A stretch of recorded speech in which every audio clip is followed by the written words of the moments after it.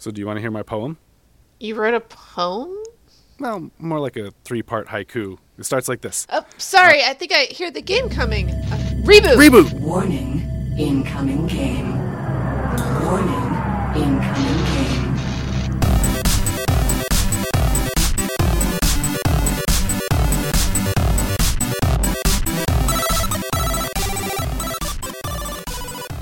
Welcome to Incoming Game, a podcast where we watch And rewatch. the 90s animated series Reboot. I'm Jessica, a nostalgic, And I'm Ben, a skeptic. I have never seen this show until now. and I grew up loving it. Each week we'll dissect an episode from start to finish. This week it's episode 3, The Quick and the Fed. Now before we get started, Jess, how you doing this week? I'm doing really well, thank you. I actually had a comic published this week. It's a comic called Strange Romance Volume 3. It's available on Comixology. My comic in it is called I Made Out with a Zombie. It's written by Laura Stump with art by me.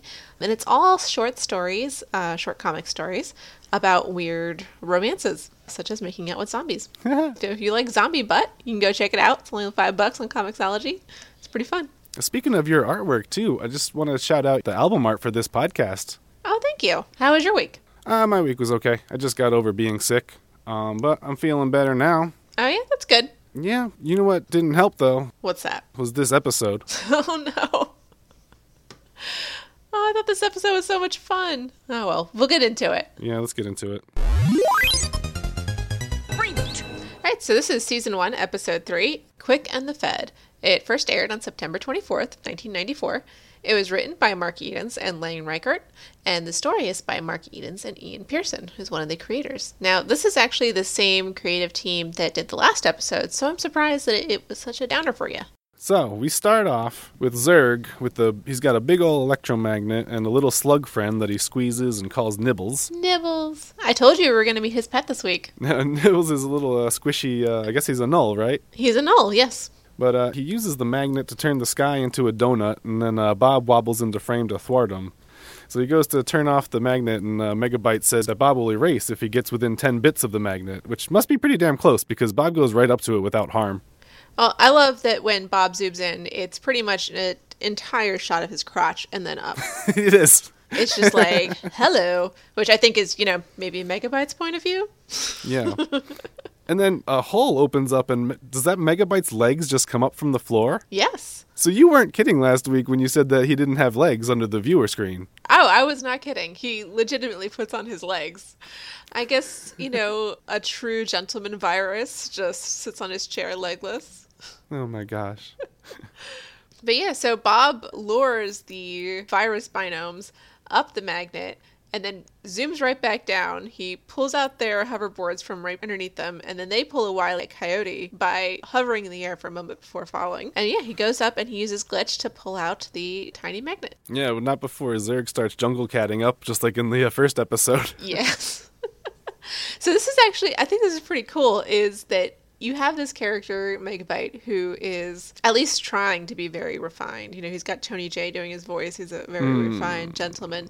But then you get this really, feral, the look on his face and, the jungle catting up. This little back and forth between the two different personalities. He really is, he's not too happy with Bob right now. By the way, when Bob jumps out of the way and so, Zurg's thwarted, he lets out this weird, cough, sneeze, hack thing. Just He does. Ah! Later.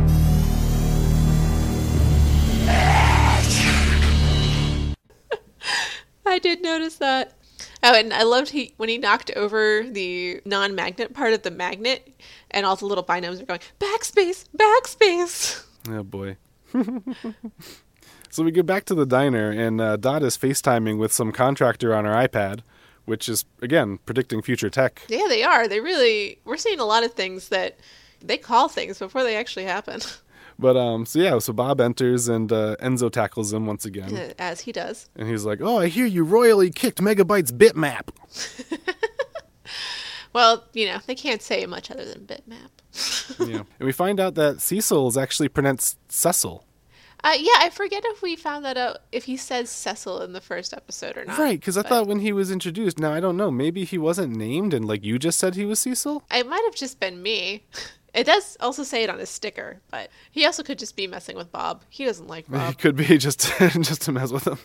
Actually, I really loved the kind of like NPC thing that they do there where they show his available text that he can say to Bob. This scene went on for 17 goddamn minutes.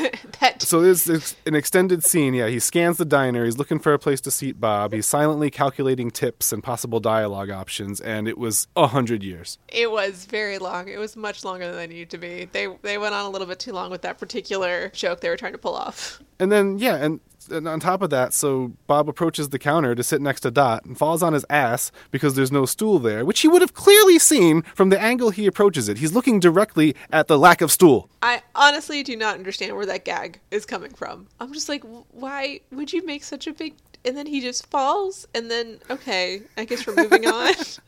I am nowhere near finished ranting about this. So Dot goes and orders a drink for Bob, which then Cecil shouts right in Bob's ear, and we see a milkshake wearing sunglasses racing around the counter's conveyor belt before leaping to the ground and zooming out the door just to make a fucking fast food joke. Well, it has sunglasses because he ordered a tall, cool one. And you're not cool if you don't wear sunglasses. And yes, it's half to make a fast food joke and half to somehow imply that Dot's food is fast as opposed to some other food that we're going to find out later is slow. Right. Yes, this whole scene, I think, could have been edited a lot. It needed a lot more love than it got, I think. But Bob puts his little case on the counter there and lets everyone in the diner know that it is actually a magnet, which freaks them out. Oh, but it's okay. It's shielded. It feels so irresponsible of him to do anyways. It is. And is that the same magnet that he took from Megabyte? It Because is. I have a problem with the scale here. Because that was a giant magnet in the beginning, and now he's just carrying it around in his pocket. No, it was a tiny magnet in the beginning. What? No, that was a big thing. The magnet, or the thing around the magnet was huge. Like the machine with the coils, that was massive.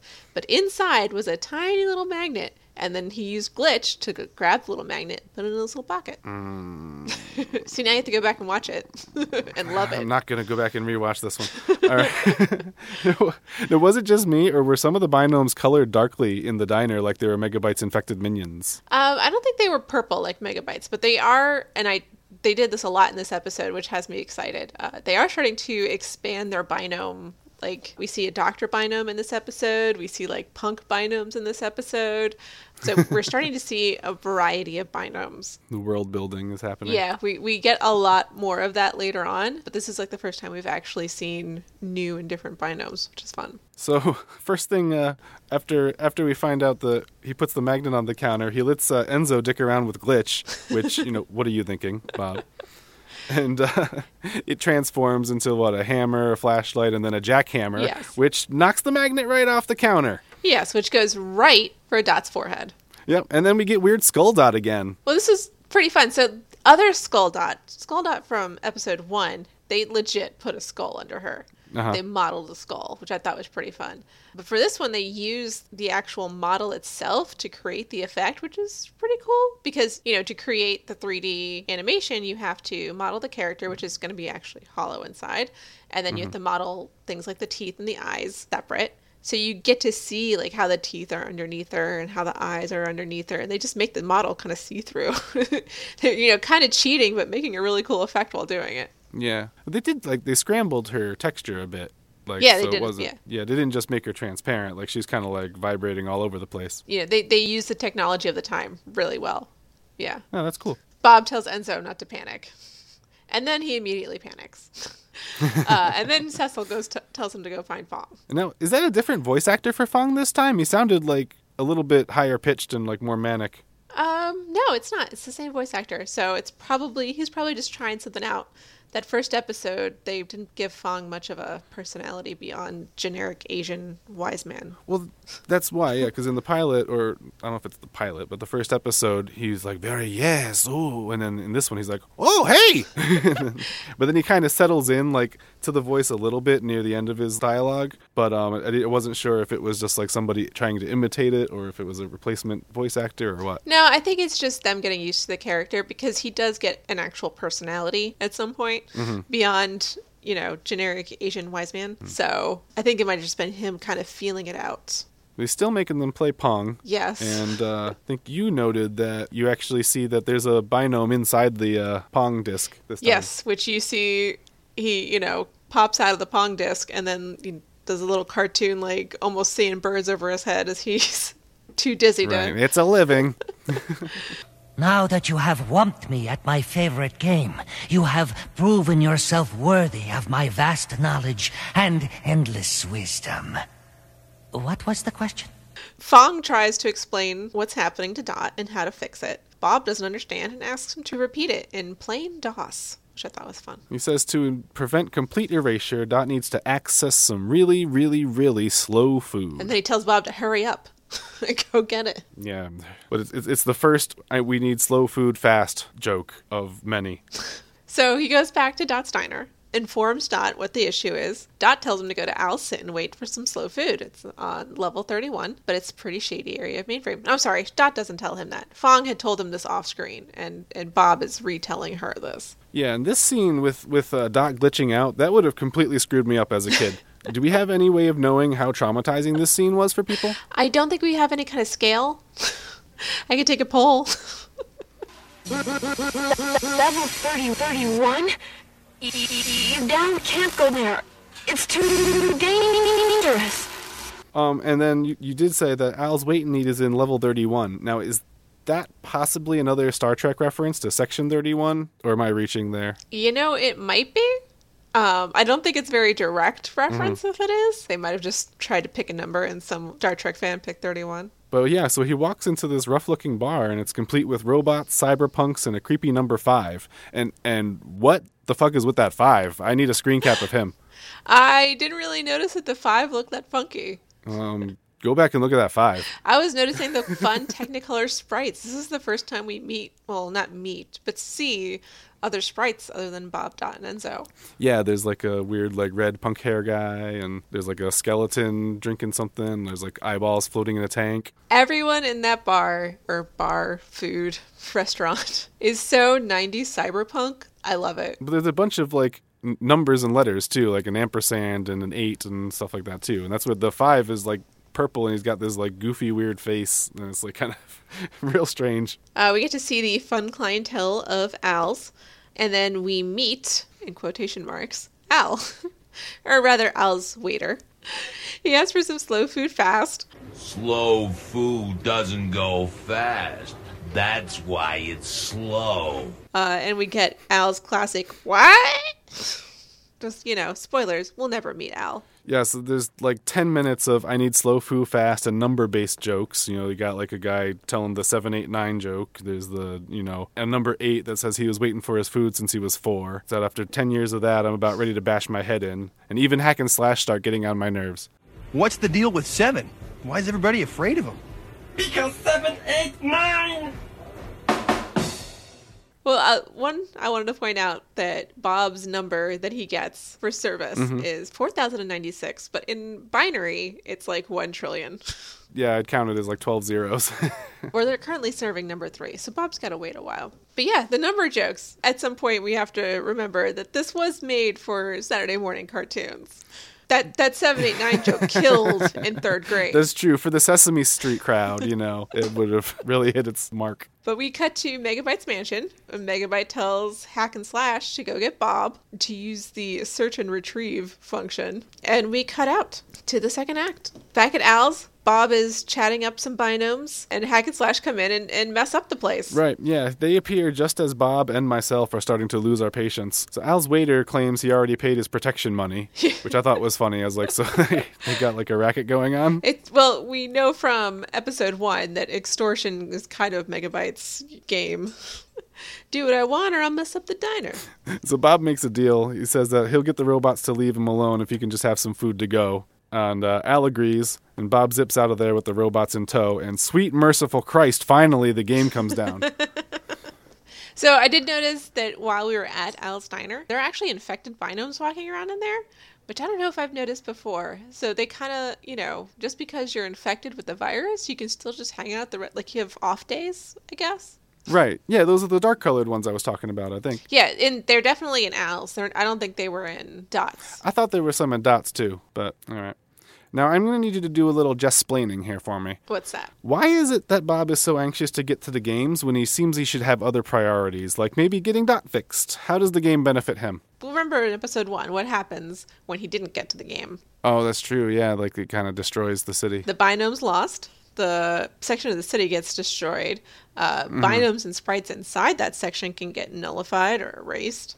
It's pretty horrible. So he's running in to solve a crisis. And as we find out later, the game actually landed on Dot's diner, so he was kind of saving Dot.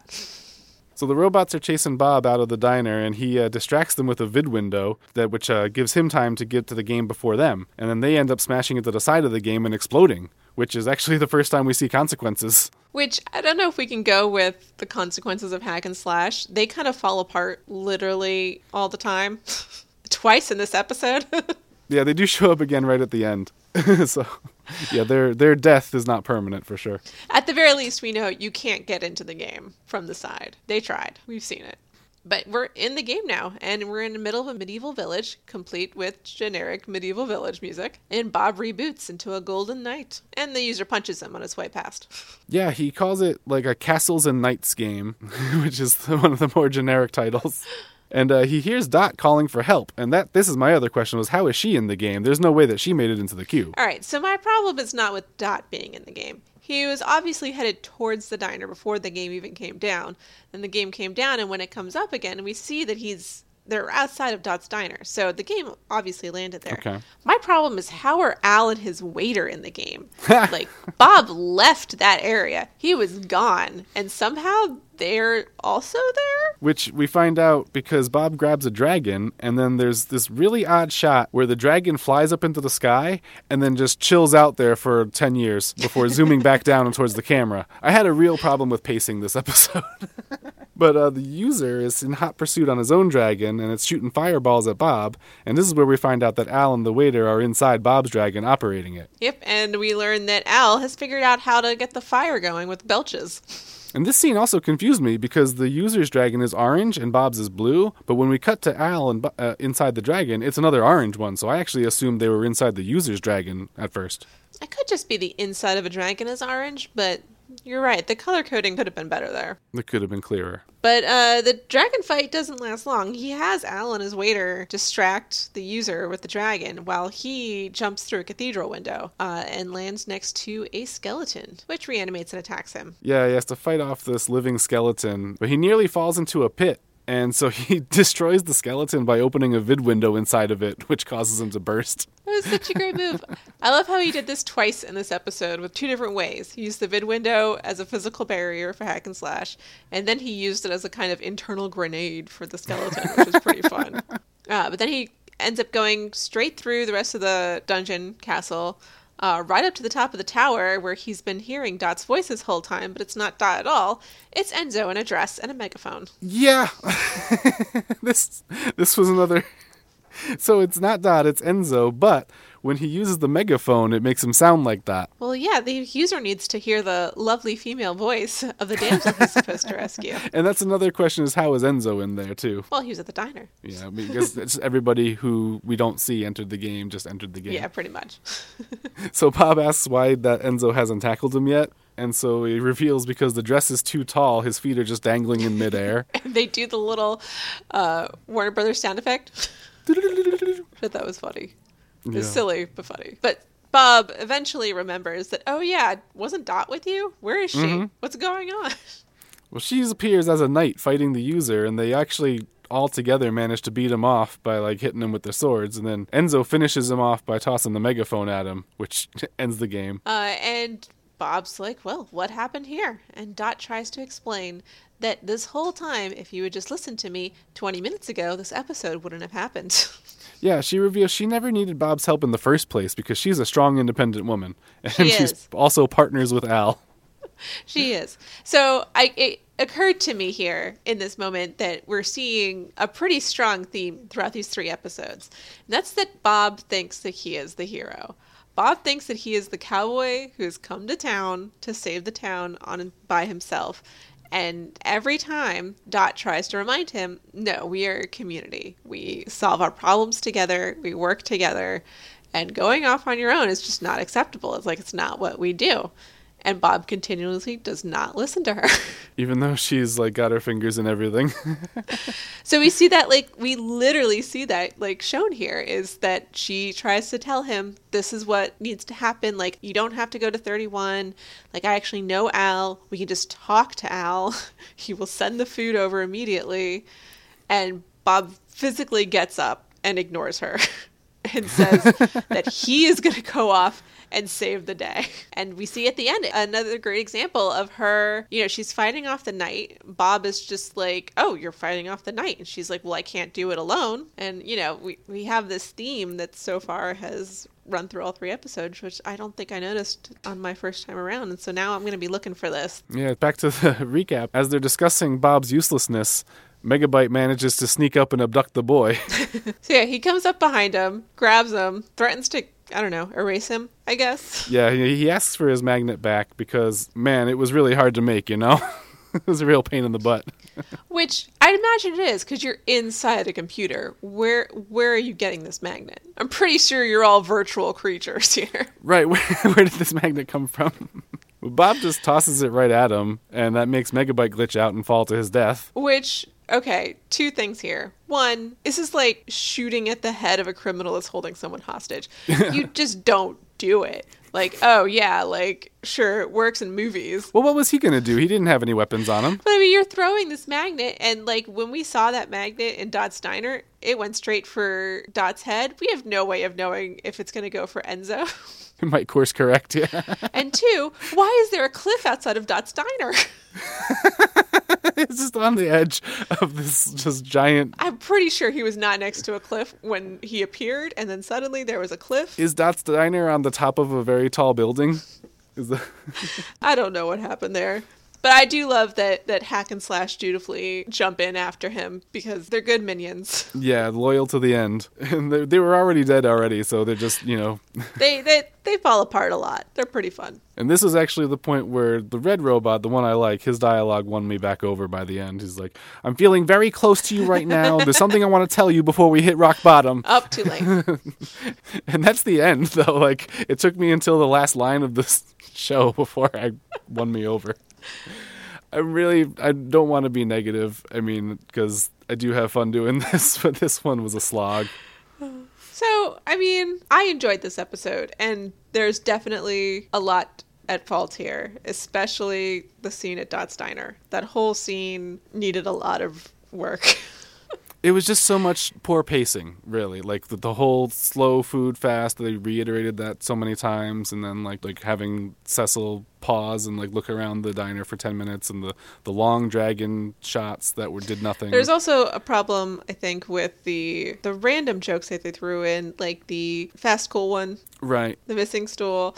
Where you're just like, I'm not sure why that joke is here. And the 7, 8, 9 bit, like, I mean, yes, you can argue it's for children, but at the same time, it didn't really add to the episode at all. So yeah, there's definitely some bits that they probably could have cut. But overall, I don't know. I had a lot of fun with this episode. I thought there was, I guess, more heart in it than the last episode. But, you know, that was just me.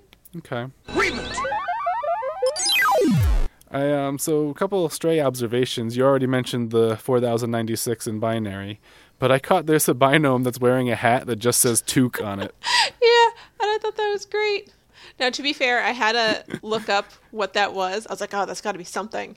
And I was just like, oh, it's literally the hat he's wearing. He's wearing a hat that says hat. Oh, it's like that knit cap, yeah. I think it's more of a Canadian phrase. No, well, it is a Canadian show, so that would make sense. Right.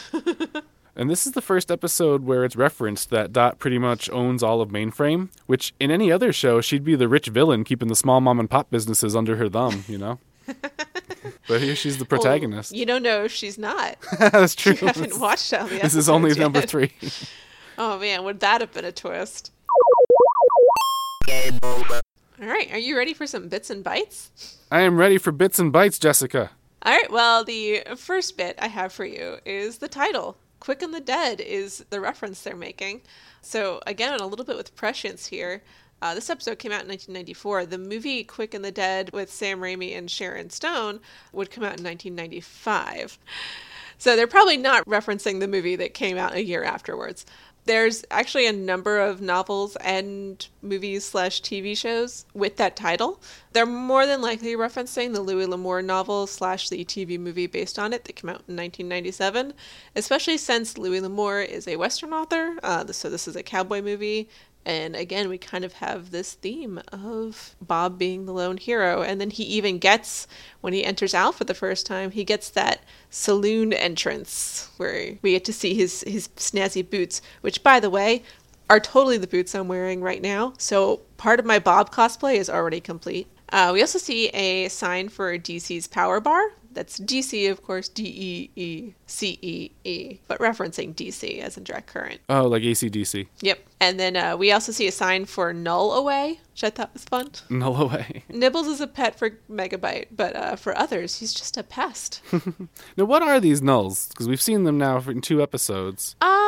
But we haven't learned their origin. Yeah, we haven't. And I don't think I'm going to discuss it here yet. We're going to let you find out later. That's the mystery of the show that will be revealed. It will. It is a mystery that will be revealed. So when we're over at Al's, we do see the Seven that everyone is so afraid of eating a giant egg that has gross goop coming out of it. And when he burps, if you look closely, you'll see a tiny xenomorph head popping out of his mouth. What? I didn't catch that. So the giant egg is an egg from Alien. And then obviously there's a little xenomorph. And then also, now I know you had this in your notes, that when Bob jumps through the window of the cathedral in the game, he yells, "Glitch, BS&P." Glitch, BS&P. Which makes zero sense within the context of the show. Yeah, I wasn't sure what he said. I rewound that line a couple times and I couldn't make sense of it. So BS&P is the acronym for Broadcast Standards and Practices. This will not be the last reference to them because the show hated the Broadcast Standards and Practices group.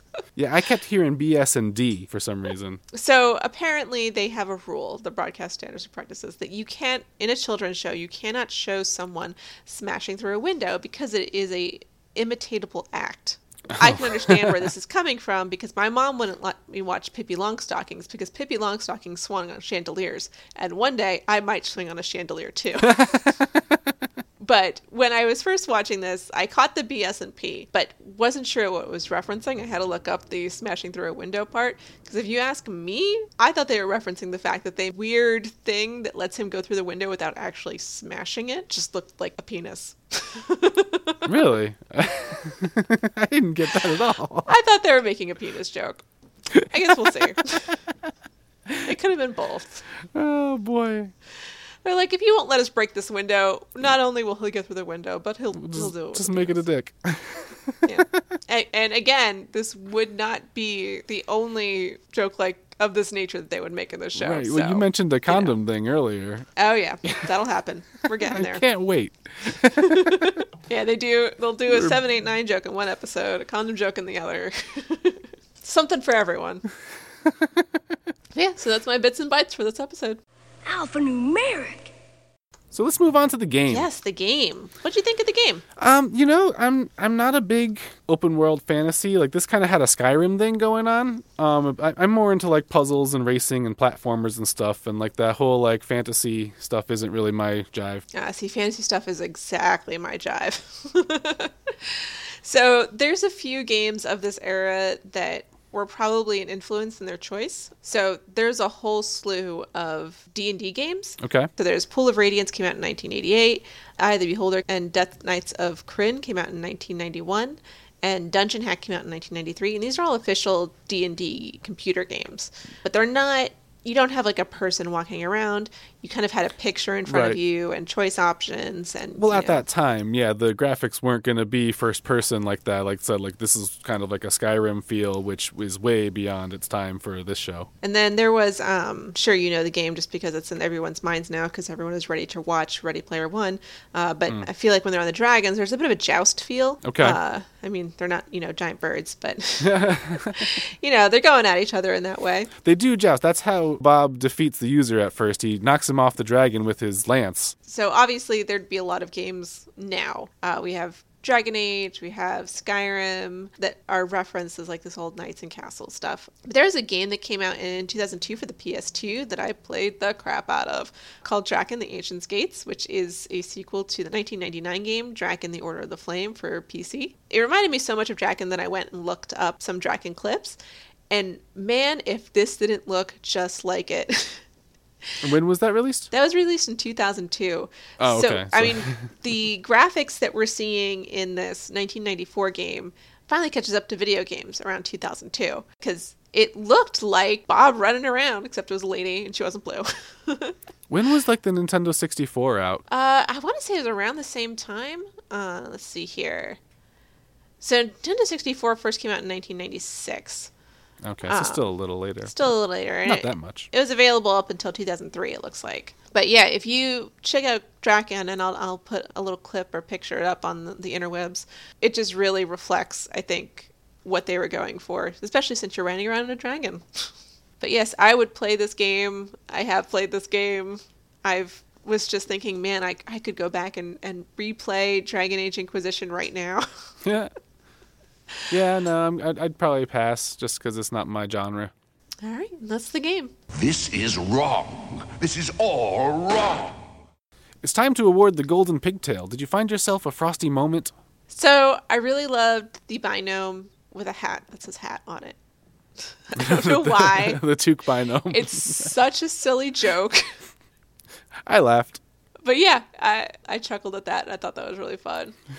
And then I think the BS&P moment with the possible phallic joke in there. Maybe I'm reading into it. Maybe that's just me. But I thought that was really fun too. But I think I'm going to have to give the moment to the really cool feral face that we get to see from Megabyte. Oh, yeah? I think that there's a lot of foreshadowing in that of who Megabyte is and what he'll be revealed to be. And Is he a lolcat? no, this is 1994. If he's any kind of cat, he is in a toaster with a rainbow behind it. So. He's a Nyan cat. Well, I really only had one nominee this week, and it is Enzo stuck in the princess dress with his feet dangling. No, I'm just kidding. It's that 5. It's that weird fucking 5. Well, now we definitely have to get a picture of the 5 up there, because if it's that weird, I need to see it. I'm going to make that 5 my profile picture. All right. That was the Golden Pigtail Award for the Frostiest Moment. So, Jessica, did you watch ahead? Do you know what's coming up next week? I did not watch ahead this time. I do know what's coming up next week, though. So next week we have Season 1, Episode 4, The Medusa Bug, and it's going to be a little bit more hexadecimal. What do you remember from this one? I know Hex tries something that, kind of backfires on her, and it's a very Bob and Hex-centered episode. We get to see their relationship develop a little bit. So it seems to go back and forth between megabyte and hexadecimal like every other episode. Right now it definitely is. I don't think that they continue that back and forth as strictly as they seem to be doing in these first 4 episodes. But Bob and Hex have always had this kind of, not quite will they, won't they? But you notice the bit of tension between them. Yeah. At least from Hex's side. This starts to grow that relationship between them, which will continue throughout the life of the series. So that's our show. Ben, is there anything you want to recommend to our listeners this week? I'll tell you what, this week I actually do have a couple things. First is a British comedy anthology series called Inside Number 9. If you're a fan of the League of Gentlemen or Psychoville, it's the same guys, and it's hilarious. They just finished up season 4, but I just discovered it myself. It's on Hulu. On top of that, there's a new podcast from The Onion. It's a parody of Serial, and it's called A Very Fatal Murder, and it's 6 or 7 10-minute episodes, and it's really great. You can burn through it in an hour. Awesome. All right, I actually have something too. So I'm probably going to be shouting out webcomics for the foreseeable future because I love comics. So this week I'm going to shout out the webcomic How to Be a Werewolf. It's by Sean Lenore. It's about a young woman who was bitten by a werewolf when she was a little girl, has lived with that curse for her life since, and just finds out that there are other people like her and there's this whole culture and community, and she's been going this road alone. So she's learning how to be a werewolf. She's meeting witches and other werewolves and having tons of fun with it. Sean Lenore does an amazing job with the art. It's constantly beautiful. You can check it out on howtobeawerewolf.com. And it's in 300 pages in or so there's a good chunk. If you got some time to put aside, it's definitely worth your while. Yeah. So I want to thank Kevin MacLeod for the use of our theme music, Spasmatica Polka. You can find us on incominggamecast.com, as well as most social media at incominggamecast, except for Twitter, where we are at incominggamepod. You can find me at Starvina Lady on pretty much all social media, where I will mostly post arts and stuff. Where can we find you? I'm usually at Dudworks or Dudworks Art online on like Facebook and Twitter. I don't normally tweet much, but I've been picking it up lately. Reach out to us, say hi. Yeah. Reach out, especially to, we're going to start putting up like polls and, pictures from our frostiest moments and stuff like that. We would love to hear your input. Absolutely. And also now our episodes are starting to drop on iTunes and other podcasts. We'd love to get your feedback on them. Tell us what you think of the episodes. Rate, review, comment, 5 stars, all that stuff. We love to hear from you. All right, so have we settled on an outro yet? I guess I could just read my haiku if that's all right. No. Oh. Until next time, stay frosty, folks. Stay frosty.